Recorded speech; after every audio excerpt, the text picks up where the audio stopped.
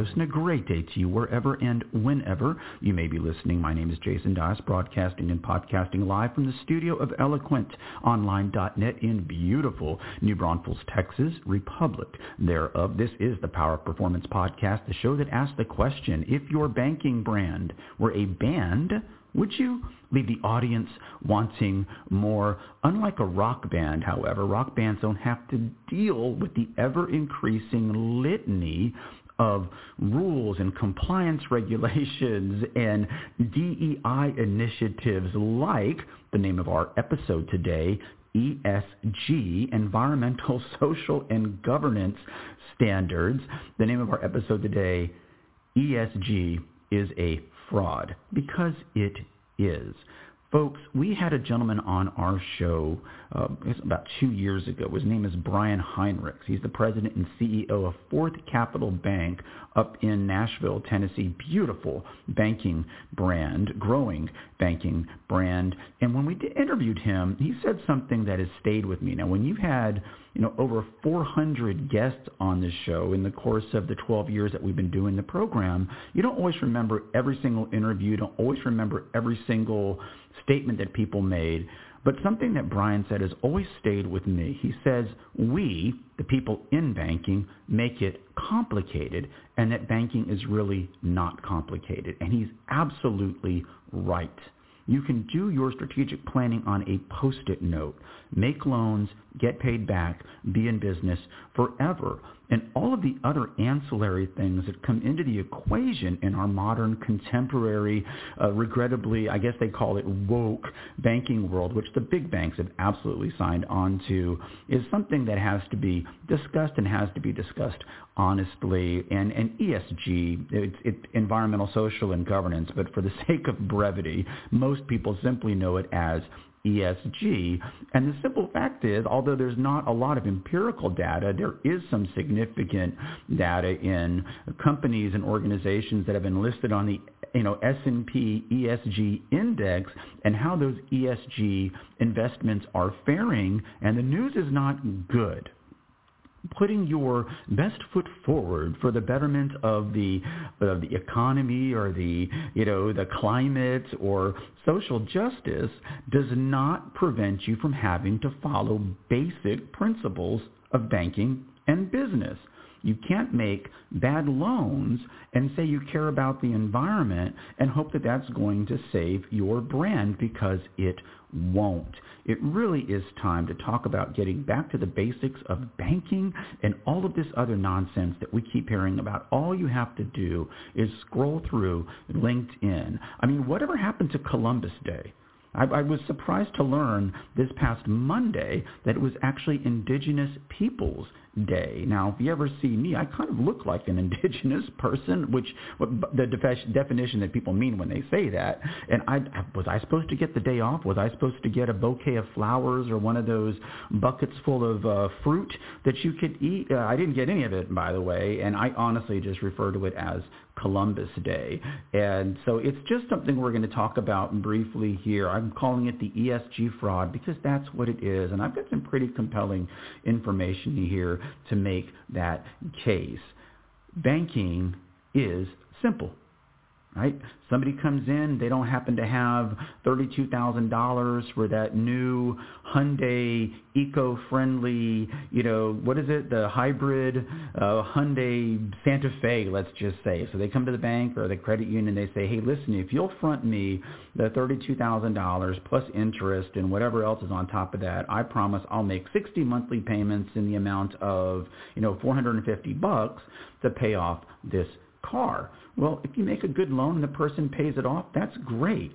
There should be no consideration is the bank not loaning enough money on electric vehicles? Is the bank loaning money? If we do a loan for a Ford F-350 diesel-powered crew cab that is bigger than my first apartment, do we also have to make a bad loan for somebody who wants to buy perhaps a small hybrid vehicle or something like that? And so once again, it's worth talking about, and we're going to do it, and we're going to do it all right after this. For over 12 years and over 700 episodes, it's conference quality information without the rubber chicken dinner and without the expense report. This is the one and only Power Performance Podcast.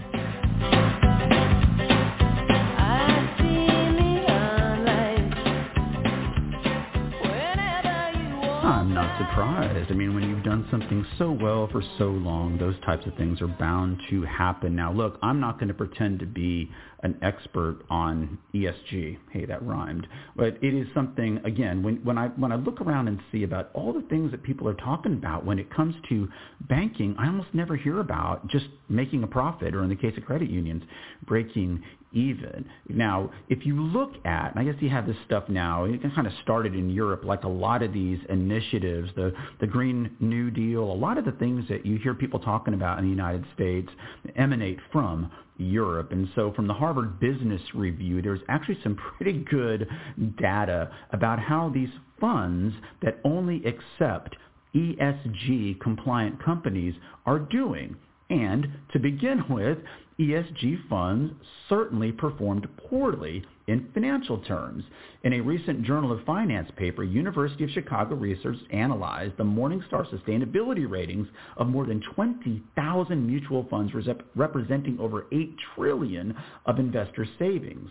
Although the highest rated funds in terms of sustainability, ESG, certainly attracted more capital than the lowest rated funds, none of the highly sustainable ESG funds outperformed any of the lowest rated funds. Now, right there, it's just, again, proof, empirical proof, and I think everybody can trust the Harvard Business Review and the University of Chicago when the people at the University of Chicago are not dodging bullets, that's significant information. Now, this is from December of 2021, and you really can't base any kind of investment history on a calendar year, but what if this plays out over a significant period of time? There's also some other glaring inconsistencies. When you think about the people out there that are worried about climate change and social justice, you got to think that a company like ExxonMobil, one of the largest oil companies in the world, is public enemy numero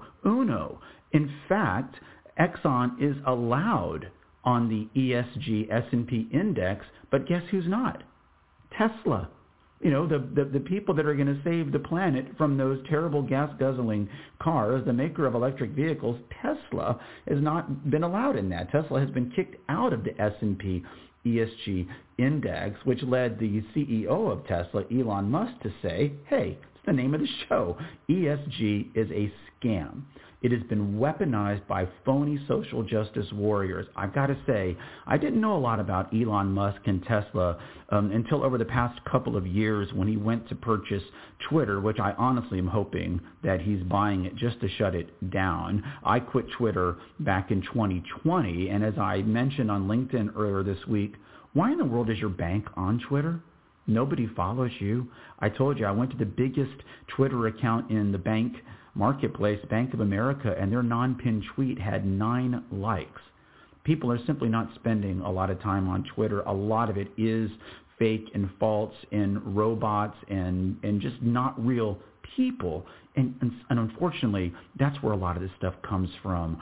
ESG is just another in the litany of things that banking professionals and banking executives have to worry about, which really have nothing to do with the principal mission of a community banking brand. And that is to return dividends to their member owners, if you're a credit union, in the context of lower rates, better service, better interest rates on deposits and better interest rates on loans. And in the case of professional banking brands, for-profit banking brands, returning dividends to their stockholders. The point of banking is to make money. It's not to demonstrate your ability to be nicer than the next guy. If your banking brand is making terrible loans and is making terrible investments and you're losing money, the fact that all of your bank vehicles are operated by soy milk doesn't make a difference.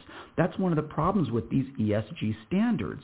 They can be used to cover up bad investments and bad business practices, and no amount of virtue signaling or social justice posturing can make up for a banking brand that is making bad decisions, bad fiduciary decisions related to money and investments and how you're managing your financial brand. It's one of those things that's just easy to say, oh, I'm all for ESG. I mean, who could be against environmental and social governance? It just sounds so good. Nobody's against the environment. I don't want to drink dirty water. I don't want to wake up back, circa 1973 when the rivers were polluted and they're just chugging out bad stuff into the atmosphere. I'm not in favor of any of that. After all, New Braunfels, Texas, Republic thereof, is on planet Earth. I've got a vested interest in seeing the planet taken care of. I want my son and his future family to live in a clean planet. But these conditions and these things that complicate banking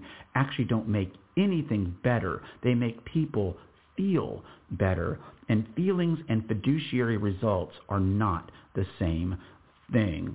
As ESG becomes more accepted or more discussed, I hope I will hear more people talking about this and debating it. I've learned this week you cannot ask honest questions about financial performance of anybody, banks or credit unions. You call a state association and say, hey, what are you doing with all that, dues money that you get from, banks or credit unions all over your state? It's not something that anybody wants to talk about. The reflex answer is advocacy. Well, it's advocacy. Well, I've got to tell you something, professional bankers. I haven't seen a lot of favorable legislative victories for community banks in the past 23 years that I've been doing this. Just an observation. And ESG isn't going to help with that either. It's yet another layer of compliance and headaches that in this particular economic climate is unhelpful and unhealthy. Folks, banking is simple. Make loans, get paid back, and be in business forever. If ESG standards would make banking brands better or more profitable, banking brands would have come up with this a long time ago. Banking is an ancient business. It goes back to the days of the prophets. And there are certain standards in banking and business that don't change whether you've got 16,000 solar panels on top of your bank or not. And that's the point I'm trying to make.